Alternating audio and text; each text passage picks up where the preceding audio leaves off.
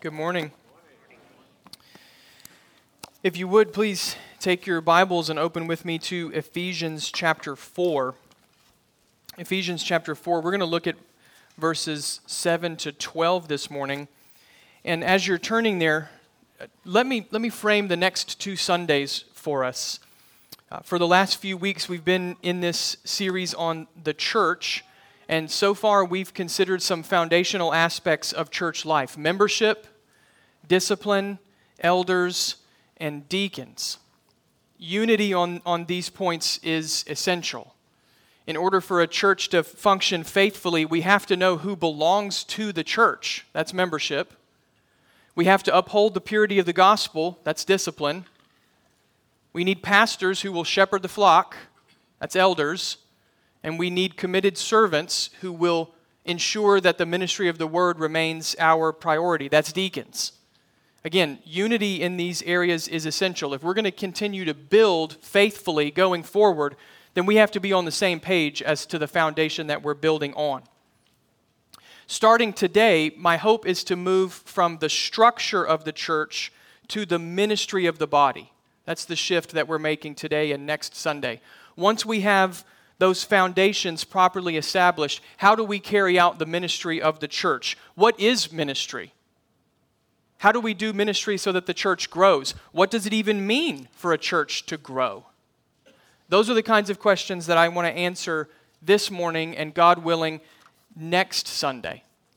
And while I never want to engage in hyperbole as a pastor, I would say that these two sermons, today and next Sunday, these two sermons are quite significant. These messages are pretty much the core of how the elders think about the everyday life of the local church. So have you ever found yourself asking, what exactly is the ministry and what is our church trying to accomplish? That's what we're hoping to frame for you this Sunday and, God willing, next Sunday. So that's where we're headed, and then we'll be back to our series in John following that. So with that framing in view, let's turn our attention to Ephesians chapter 4. Our focus this morning will be verses 7 to 12, but I'm going to start reading in verse 1 to give us the context. So please follow along with me. This is what the Holy Spirit says to the church, beginning in verse 1 of Ephesians chapter 4. I, therefore, a prisoner for the Lord, urge you to walk in a manner worthy of the calling to which you have been called, with all humility and gentleness, with patience, bearing with one another in love, eager to maintain the unity of the Spirit in the bond of peace.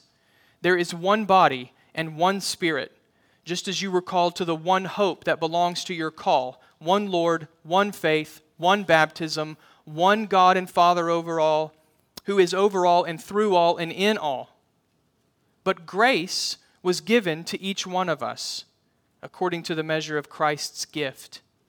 Therefore, it says, when he ascended on high, he led a host of captives, and he gave gifts to men. In saying he ascended, what does it mean but that he had also descended into the lower regions, the earth? He who descended is the one who also ascended far above all things, that he might fill all things. And he gave the apostles, the prophets, the evangelists, the shepherds and teachers to equip the saints for the work of ministry, for building up the body of Christ. This is the word of the Lord given to us for our good. Let's pray and ask God to bless our time in His word this morning. Would you pray with me? Heavenly Father, help us over this Sunday and next Sunday in particular to have our minds renewed and our perspective on ministry and growth shaped by the Scriptures. We want to be a church that is about the ministry of the gospel. We want to be a church that grows. But more than that, we want to think of those things in biblical terms. So please help us, God. Please give us insight. Please open our minds to understand what you have revealed in the Scriptures. We thank you that the Bible is clear. We thank you that the Holy Spirit indwells each and every believer so that illumination from the Spirit to the Christian is your gift of grace every time we open the Bible. Father, please help us. Please keep me from error. Please cause your church here at Fisherville to grow, to be strengthened, to mature, to stand firm, and to be equipped, Father, for the work of ministry that you have called us to do. We pray these things, Father, confident that you hear us. In Jesus' name, amen. I'd like to begin this morning with a question. Are you called to the ministry? That's the question that I want you to answer. Are you a Christian and a member of First Baptist Fisherville? Are you called to the ministry? Most people will probably answer no. And I understand why. If by the ministry we mean having your vocation take place within the church, then most people will answer no. Most Christians will spend the majority of their time outside of church-related activities. So, if the ministry equals vocation in the church, then the number of Christians that are called to the ministry is indeed quite small. But what if the Bible's definition of the ministry is broader than church vocation? What if Scripture defined ministry not as an activity reserved for a few, but as the calling of each and every Christian? Of course, that would change our answer, wouldn't it? In fact, much of what we think about church would have to change. Instead of being a place where I am served, church becomes the arena where I use my gifts to serve others. Rather than assuming I have little to offer the body of Christ, I would now begin to see how Christ's grace equips me to do the work that He's given to His church. So if the Bible's definition of ministry is broader than church vocation, then our answer and even our perspective on church would have to change. Are you called to the ministry? And friends, I will contend that that is exactly what the Apostle Paul is doing in Ephesians chapter 4. Through the inspiration of the Holy Spirit, Paul defines the ministry in a way that upends most of contemporary church thinking. Paul takes modern conceptions of the church here in Ephesians 4 and he turns them upside down, as the Bible is wont to do. I mean, you can see this straight away in the passage. They tell you in preaching class, do not give away the payoff to the sermon too early, but I'm about to break that rule. I'm going to tell you the payoff to the whole sermon right here at the start. Look at verse 12 and notice how Paul upends contemporary thinking about ministry. Verse 12, what are pastors supposed to do? Equip the saints for the work of ministry, for building up the body of Christ. So who's doing the ministry in verse 12? The saints. The entire church. Each and every believer who's been born again by the Spirit and entrusted with God's Word. Who's doing the ministry? We are. And what is that ministry? It's nothing less than building up the body of Christ until we all reach maturity together in the faith. Far from being the domain of only a few people, ministry is the calling of each and every Christian in the church. To be a Christian is to be a minister of Christ. That's Paul's definition. Now, in saying this, I am not suggesting that it's wrong to set aside specific people for vocational service to the church. I fully recognize the potential irony in my delivering this sermon. My vocation is in the church. So I understand the irony. My goal is not to denigrate pastoral ministry. Rather, my goal is to elevate every member ministry in the church, because that's what Paul says we ought to do. That's what the apostle says we ought to do in Ephesians 4. We equip the saints, we equip the church, we equip Christians to do the work of the ministry. That's the big picture for Ephesians chapter 4. That's where we're going. I just told you the conclusion to the sermon in the intro. That's where we're going. What I want to do for the remainder of our time is start here at the beginning and unpack how Paul reaches that conclusion. How does he get to verse 12? How does he get to every member ministry? According to Paul, what convictions do we have to hold in order to pursue the vision in verse 12? There are 3 convictions in particular we're going to see. And these convictions build on one another until we reach that conclusion in verse 12. Let me give them to you in advance. The first conviction has to do with Christ's grace to the Christian. The second focuses on Christ's word in the Christian's life. And the third conviction brings it all together with Christ's work inside of his body, within the church. So grace and word and work. Those are the convictions that, taken together, get us to verse 12. And that's what I want us to think about this morning. Let's begin then in verses 7 to 10 with conviction number 1 about biblical ministry. Every believer is equipped with Christ's grace. That's conviction number 1. Every believer is equipped with Christ's grace. To give you a little context, chapter 4 begins a new section in Paul's letter to the Ephesians. He shifts from an explanation of the gospel to the application of that same message. You can see it there in verse 1, where Paul calls the believers to walk in a manner worthy of the calling. There's a lot we could say about that phrase, but the main idea is to live in a way that confirms your testimony of faith in Christ. To walk worthy is to live in such a way that people understand Jesus is your Lord. That's what it means to live worthy. You demonstrate the lordship of Christ. And central to that calling, you'll notice, is the church's unity in the gospel. The reason I started reading in verse 1 is that I wanted you to hear this note of unity. I hope you caught it when we read those opening verses. 7 times in the first 6 verses of chapter 4, Paul references unity. One body, one spirit, one hope, one Lord, one faith, one baptism, one God and Father over all. Do you hear it? Part of the glory of the gospel is the unity that Christ creates in his church. There is one Lord, one faith, one baptism, one God and Father over all. So as we go through the rest of this sermon, I want you to keep hold of this theme of unity.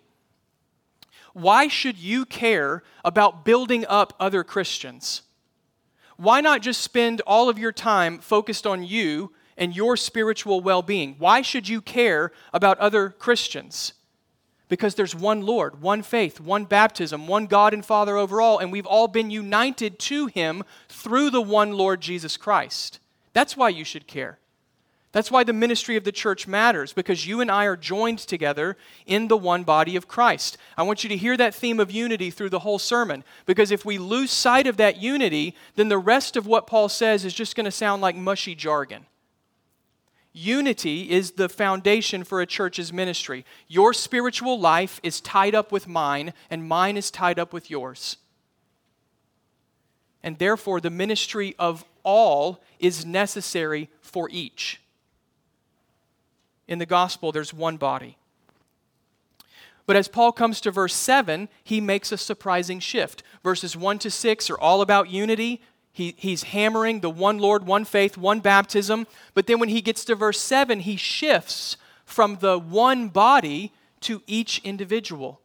Look again, verse 7. But grace was given to each one of us according to the measure of Christ's gift. Now, the grace in view here is not the saving grace of gospel faith. Paul explained that grace in chapters 1 and 2. The grace here is what we might call the grace of gifting. And this makes sense because grace and gift are related concepts. In fact, Paul repeatedly uses this gift language to make this exact point. I mean, notice it in the text, verse 7, verse 8, verse 11. 3 times, what does the Lord do? He gives. He gives. Grace and gift, they're related concepts. Every believer, without exception, has received the grace of gifting from the Lord Jesus Christ. And these gifts are the fruit of Jesus' saving work on the cross. This is Paul's point in verses 8 to 10. There's a lot that we would need to unpack in verses 8 to 10 if we stopped here, but the basic point is relatively clear. Paul quotes from Psalm 68, which celebrates God's victory over his enemies. You can read the psalm this afternoon if you'd like to, Psalm 68. In the psalm, God is ascending to heaven in victory. And part of his victory train is that he gives gifts to his people. He shares the spoils of his victory with those who belong to him. That's Psalm 68. Here in Ephesians 4, Paul takes Psalm 68 and he applies it in the ultimate sense to the Lord Jesus Christ. Every victory of God in the Old Testament was a small picture, a shadow of Christ's victory at the cross. That's Paul's point. In his incarnation, Christ descended to earth. That's verse 9. He defeated sin and death. He ascended again to heaven's throne, that's verse 10. And from that throne, Christ does what God does. He shares the victory with his people. It's a fascinating use of the Old Testament. It's really fascinating. Psalm 68 celebrates the victory of God, and Paul says Jesus' ascension is the ultimate fulfillment of that victory. The larger point for our purpose has to do with gifting. Christ conquered on the cross, and the fruit of his victory are these gifts of grace that he gives to his people. Like a king riding in royal triumph, Jesus bestows gifts to his people. With his grace, he showers them. This is astounding. This is astounding if you stop and think about it. When you and I minister to one another, we are tangible expressions of grace from the victorious Jesus Christ. That'll change the way you think about a church member. Just think about this for a moment. It's really a staggering thought. To minister within the body of Christ is to be an expression of grace from the Lord Jesus to the people whom he loves. Think about how that changes your perspective on taking a meal to someone who's just had surgery or had a child. Think about how it changes your perspective on that short prayer that you text to another church member knowing that they're in a difficult season. Think of how it changes your perspective on that hard conversation where you lovingly challenge another member to live in step with the gospel. Think of how it changes the way you receive that conversation when you're the one who needs to be challenged. Do you see what verse 7 is doing? Verse 7 is taking the everyday life of the church and it's recasting those things in terms of gospel grace. Those seemingly simple actions are not simple at all. They are far more than what they appear on the surface. Look, on the surface, taking a meal to someone looks like a small thing, perhaps even a forgettable thing. But in reality, that action is grace manifested, embodied, applied within the church. And Paul's point is that every Christian, every member of the local church has received the grace of God to do this kind of ministry. So at the risk of stating the obvious, brothers and sisters, let me remind you that your membership in the body of Christ is not accidental. It's purposeful. You are not unnecessary to the life and ministry of the church. Every member is equipped with the grace of Christ. And flowing from this point, I want us to recover an old ministry. I want us to recover an old ministry. The longer that I'm here, the longer that you'll know I like old things. I don't like digital things. I don't know how to use them. I like old things. I think there's a ton of wisdom to be found in how the saints of old practiced the faith. Not everything new is better. So I want us to recover an old ministry. It's what Christians historically called the ministry of the pew. Now, I know that we don't have pews, but the ministry of the rows just sounds weird. Yeah, the ministry of the chairs. We do have that ministry, and if you'd like to serve, you can talk to Joe. I want us to recover the ministry of the pew. What is that? Put simply, the ministry of the pew is the spiritual upbuilding that occurs between the members of the church in everyday life. It's different from the ministry of the pulpit that we're going to talk about in just a second. The ministry of the pew is what you could call the grassroots ministry of the church. It's organic, it's natural, it's unprogrammed. It's where each member, from his or her everyday seat in the pew, helps another member grow to be more like Jesus. Friends, this is a vital ministry in the church. It's vital for the health of the church. Here's why. The ministry of the pew pushes back against two faulty ideas that easily creep into a congregation. One idea is that my gifts are sufficient for my own spiritual life. I don't need any other Christians. The other idea is that my gifts are unnecessary for the spiritual life of others. No other Christians need me. Friends, both of those ideas are faulty, and they produce spiritual lethargy in the church. If Christ has given gifts to each one of us, then no one's gifting is sufficient on its own. You have gifts of grace that I don't have. You have grace that will help me grow, that apart from you I would not receive. There is ministry that you can do to me that apart from you I would not receive it as God intends. What's more, if Christ has given gifts to each one of us, then no one's gifting is unnecessary for the church's life. You may have heard C.S. Lewis say one time, you've never met a mere mortal. You've never met a normal, ordinary human being. What does he mean by that? He means this, that every Christian, every believer has been given grace from Christ. You have gifts that we would miss out on without you, and therefore we cannot possibly grow as Christ intends apart from you. This is the ministry of the pew, to use that old phrase. Christ has given grace to each one of us. You can't grow on your own, and the church can't grow without you. Practically speaking, I hope you see the absolute necessity of gathering with the people of God every Lord's Day, week in and week out. When you are not here, we are deprived of some measure of grace. But when you are here, we receive grace from you, and you impart grace to us. This absolute necessity of being with the body of Christ. It's not simply about church attendance. It's not about pumping up numbers. It's about the spiritual health of the body, both your health and ours. So verse 7 teaches us that we ought to prioritize the ministry of one another in the gathering of the church, because that's how we steward Christ's grace. Both the grace that He has given us to minister and the grace He intends us to receive from others. Every believer has been equipped with Christ's grace. Our second conviction about ministry builds right on from there. Verse 11, conviction number 2, each Christian grows in grace through the ministry of Christ's word.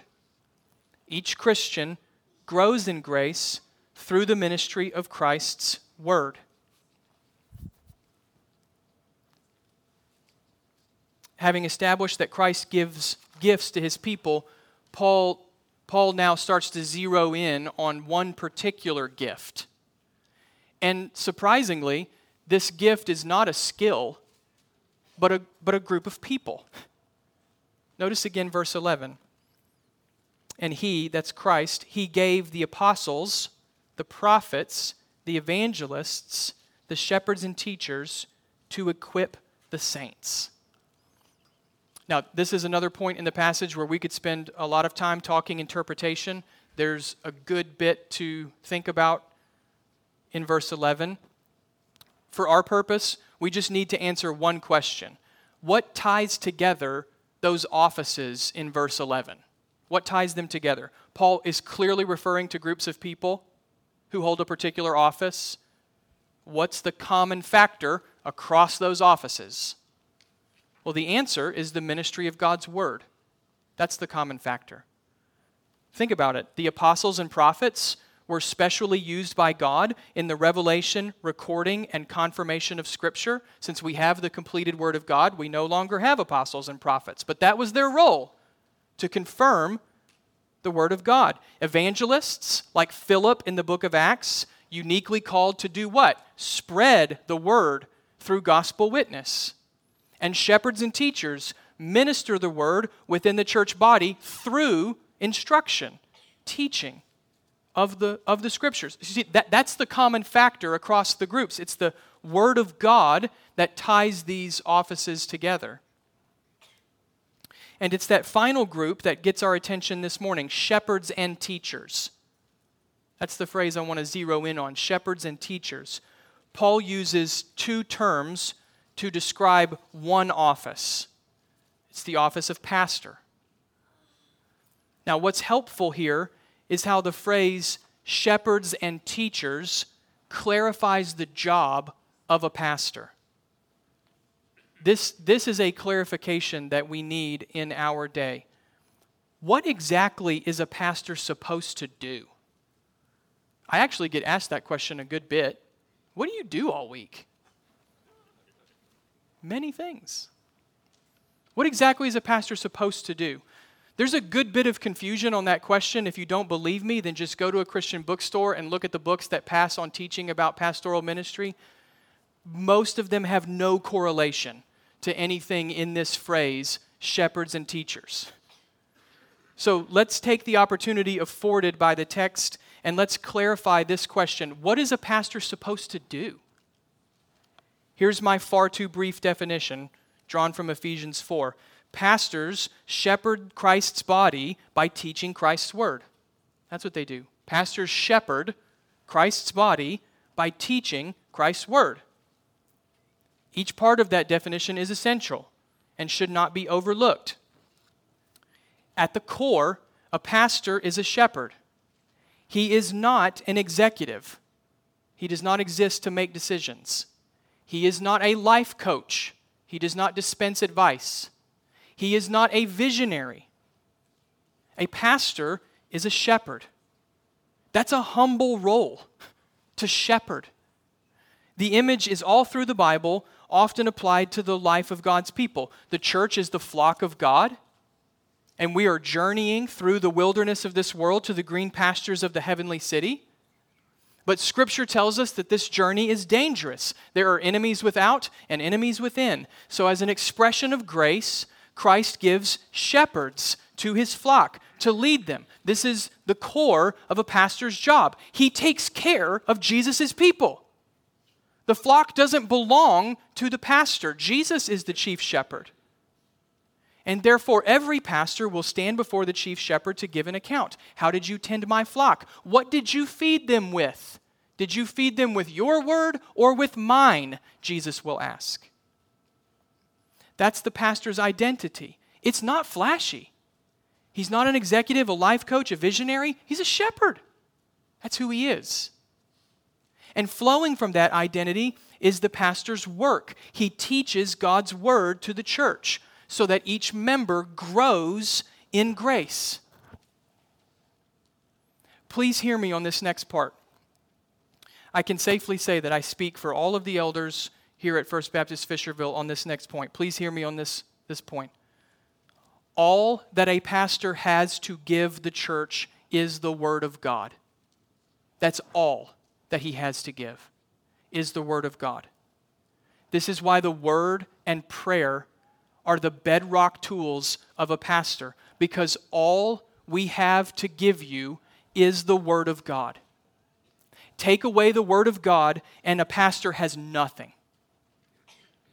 He has no authority apart from the Bible. He must lead in step with the Scriptures. He has no wisdom apart from Scripture explained and applied. A pastor is not an expert on all matters of life, only on the matters related to faith and the care of your soul. Friends, take away the Word, and the pastor has no voice.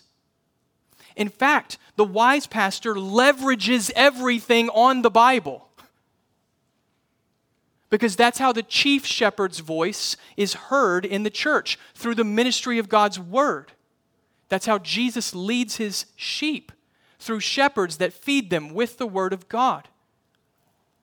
So what is a pastor? He's a shepherd who ministers the Word with prayer. Brothers and sisters, I'm reminding you of this. Because A, there's tons of cultural confusion about what a pastor's supposed to do. But B, I'm also reminding you of this because it helps to round out that application from the first point. I just urged all of us to make the gathering of the church a priority. And perhaps surprisingly, thinking about the role of pastors helps explain why the gathering of the church is so important. It's because of this ministry of the word. Just consider the flow of the passage. Verse 7, Christ gives gifts to his church. Verse 11, one such gift is shepherd teachers who minister the word of God. And therefore, the word-driven ministry of a church overseen by faithful shepherds is Christ's means of growing you in his grace. By all means, friends, you should read the Bible regularly. We need to hear the Word of God, and you should be reading it regularly in your own lives. If you're not regularly reading the Bible, friend, that's the first step of spiritual growth for you. You need to regularly read God's Word on your own. But reading it on your own is not sufficient. We need to hear the Word of God proclaimed in the life of the church. Think about it, that up until 500 years ago, we didn't even have the Bible in the common language. If you wanted to hear the Word of God for the first 1,500 years of the church's life, where would you have to go? To church, to hear God's Word. So by all means, read it in your own life. But your personal intake of the Bible is not sufficient. We need to hear the Word of God proclaimed. This is why the preaching of the Word is the central feature of a church's life. Because this is how Christ intends for us to grow. Listen, on the surface, sermons are odd things on the surface. If you think about it, one guy talking for a long period of time from an ancient text, to the watching world, that's odd. So why do we do this? Why are we doing this right now? Not because of tradition, not because of things churches have always done, not because pastors are super spiritual beings. No, we believe in the primacy of the preached word because on the basis of Ephesians 4, the Bible proclaimed in the life of the church is Christ's means of growing us in grace. Friends, I hope this reshapes your perspective on church worship, or at least reminds you of what you already hold dear. These minutes, these few minutes that we spend together on Sunday are nothing less than the outworking of the heavenly grace of Christ given to us each and every Lord's Day, not through a person, but through God's Word. These few moments are precious. It's Christ's grace to us. He's the good shepherd, and He's not left us alone. He's given us His Word. And He's given us shepherds who will feed us with that Word. This then is our second conviction for ministry as a church. Each Christian grows in grace. How? Through the ministry of Christ's Word in the church. That's conviction number 2. That brings us to the third and final conviction regarding ministry. We've been building up to this point. I already told you it was coming. Every believer is equipped with Christ's grace. We grow in that grace through the ministry of the Word, and therefore, conviction number 3, every church member is essential in Christ's work of building the body.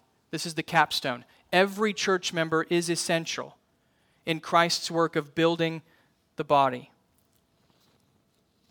In the flow of the passage, verse 11 refers to pastors, which we just saw, and that prompts a question. If pastors minister the Word, what's the goal of that ministry? What are we aiming at when we preach sermons? Paul gives you the answer. Next phrase, verse 12. What are we aiming at? To equip the saints for the work of ministry. Friends, that's a paradigm-shifting statement.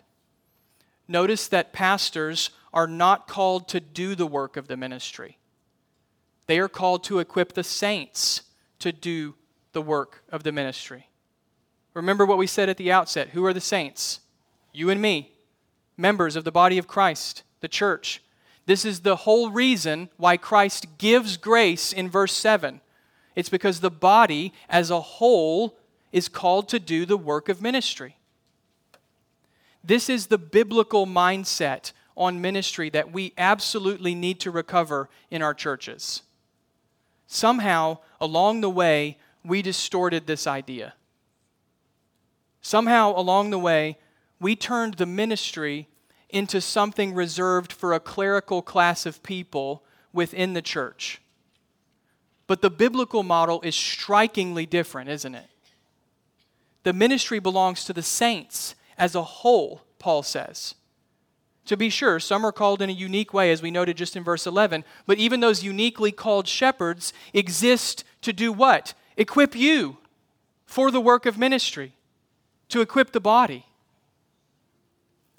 And this biblical model that Paul's laying out in these verses is remarkably compelling.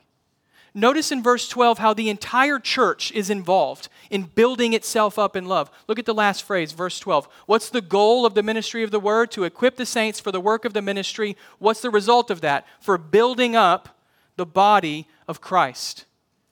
I love the simplicity of that definition. What is ministry? It's building up the church. That's what it is.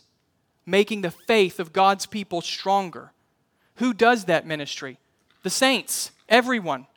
The church together, the entire body engaged, fulfilling the work of Christ that He's given to His church. Friends, that is a remarkably compelling picture of the body of Christ. And at this point, we could go any number of ways to make some application regarding what this ministry looks like in practice. And in fact, that might be a good conversation point for you in the weeks ahead with other church members. Talk with other members about some practical ways to build up other believers in the faith. I mean, the threads of application running out from verse 12 are too numerous to list.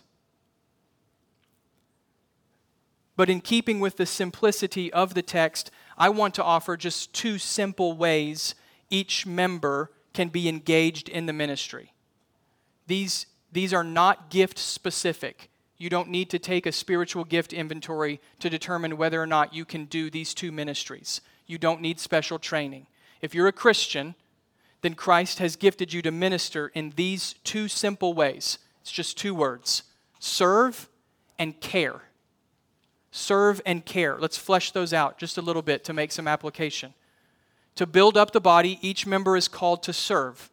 Service is the engine of nearly every ministry in the church. From children's ministry to setting up chairs to working on the budget to playing music to following up with visitors to cleaning up the physical space to running sound to taking up the offering. Those acts may seem small, but like the engine in a car, that kind of service makes the ministry run. So at the core, how do we engage in the work of building up the church? We serve. And friends, if you see an area in the church that needs more organization and direction and service, come talk to us. You very well could be the means that the Lord has appointed to address that need. By the way, that's what we will ask you to do, is address that need. So how do we build up the body of Christ? We serve. We serve. That's number one. The second word is just as key, if not more so. To build up the body, each member is called to care. To care. More specifically, we're called to care about one another's spiritual health. What does that look like? It takes so many forms, I can't list them all. But I tried. Here are some examples. What does it look like to care? Pray for each other. Faithfully attend the church's gatherings. Notice who is not here on Sunday and reach out to them. Greet people who are new and ask questions to get to know them. Sacrificially give to meet the church's financial needs. Invite another Christian to read through the Bible with you. Ask a parent how things are going with their kids, and then text them encouragement from the Bible because parenting is hard. Confess your sin to each other and ask how that person needs prayer to grow. Reach out to people who seem to be drifting away. We all see it. Reach out to them. Arrive early to church and stay late solely for the purpose of talking to other believers. Remember important events in each other's lives and then reach out with encouragement or prayer on those dates. And on and on and on we could go. Brothers and sisters, what I'm trying to do is to get us to see that discipleship is simply taking the initiative to care for someone with the Scriptures so that we all follow Jesus more faithfully. That's it. That's discipleship. Taking the initiative to care for someone with the Scriptures so that we all follow Jesus more faithfully. And Paul's point in Ephesians 4 is that each one of us has been given grace to do this work. In fact, our church will not be as healthy as we need to be apart from you and I taking up this kind of ministry. Let's just acknowledge what should be very clear to all of us. The spiritual health of the church is beyond what a small group of people can accomplish. Yes, the elders have a unique role in shepherding the church. We have a biblical responsibility to equip you and to model godliness and to teach the Word of God. Yes, we hire staff to consistently carry out some key aspects of ministry. Absolutely. But brothers and sisters, if we leave all the ministry to elders or staff, we are not going to be as strong and healthy as a church as we need to be. We'll actually be pretty truncated. Who's equipped to do the ministry? According to Ephesians 4, the saints are, you and I, together. And that means every church member is essential to Christ's work of building up the body. Every member. So let's return to that question at the outset of the sermon. Are you called to the ministry? Well, the answer, friends, is yes. From Ephesians 4. The answer is yes. It's a wonderfully compelling picture of what Christ calls His church to be. So these are our convictions. Every believer equipped with Christ's grace. Every Christian growing in that grace through Christ's word. And therefore every member essential to Christ's work in the church. Those are our convictions.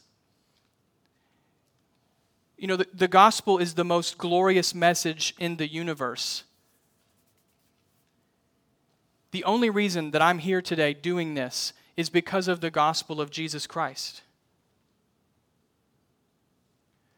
The glory of the gospel is almost beyond comprehension, that the Son of God would lay aside His glory, that He would take on flesh for us in our salvation, that He would perfectly obey the Word of God, that He would completely pay our sin debt, satisfying God's wrath, that He would conquer the grave, rising again on the third day, that He would open the way into the presence of God, ascending again to the Father's right hand. There is no message as glorious as the gospel.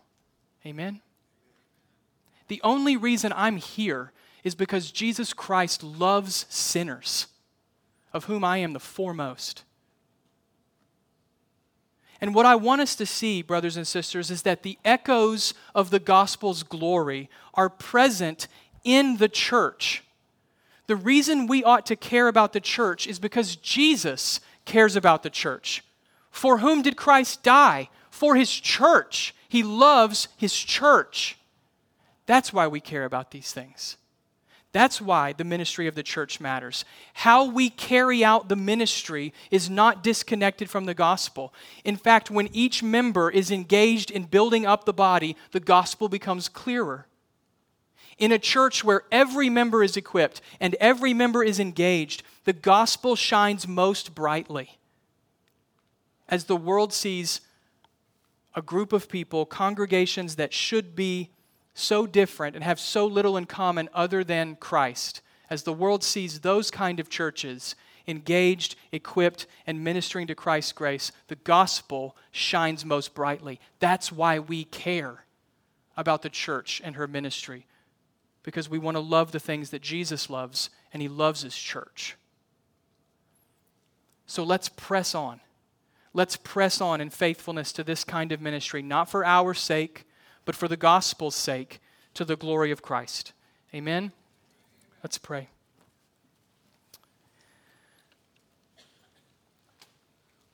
Heavenly Father, we want to do ministry in the way that You call us to do. We want to be biblical, Father, both in our confession of faith and also in our practice of the faith. So we pray, Father, we pray that we would continue to grow in an Ephesians 4 model of ministry. We have not arrived. We will never arrive this side of glory, but help us, Father, to humbly pursue this kind of growth, this kind of ministry for the glory of Christ, for the sake of the gospel, for the good of His body. We pray, Father, that Jesus would receive all glory and praise through the life and ministry of First Baptist Fisherville, as our life together and our ministry among one another is shaped more and more by the Bible. Father, help us to be biblical both in our confession of the faith and in our practice. We ask this in Jesus' name. Amen.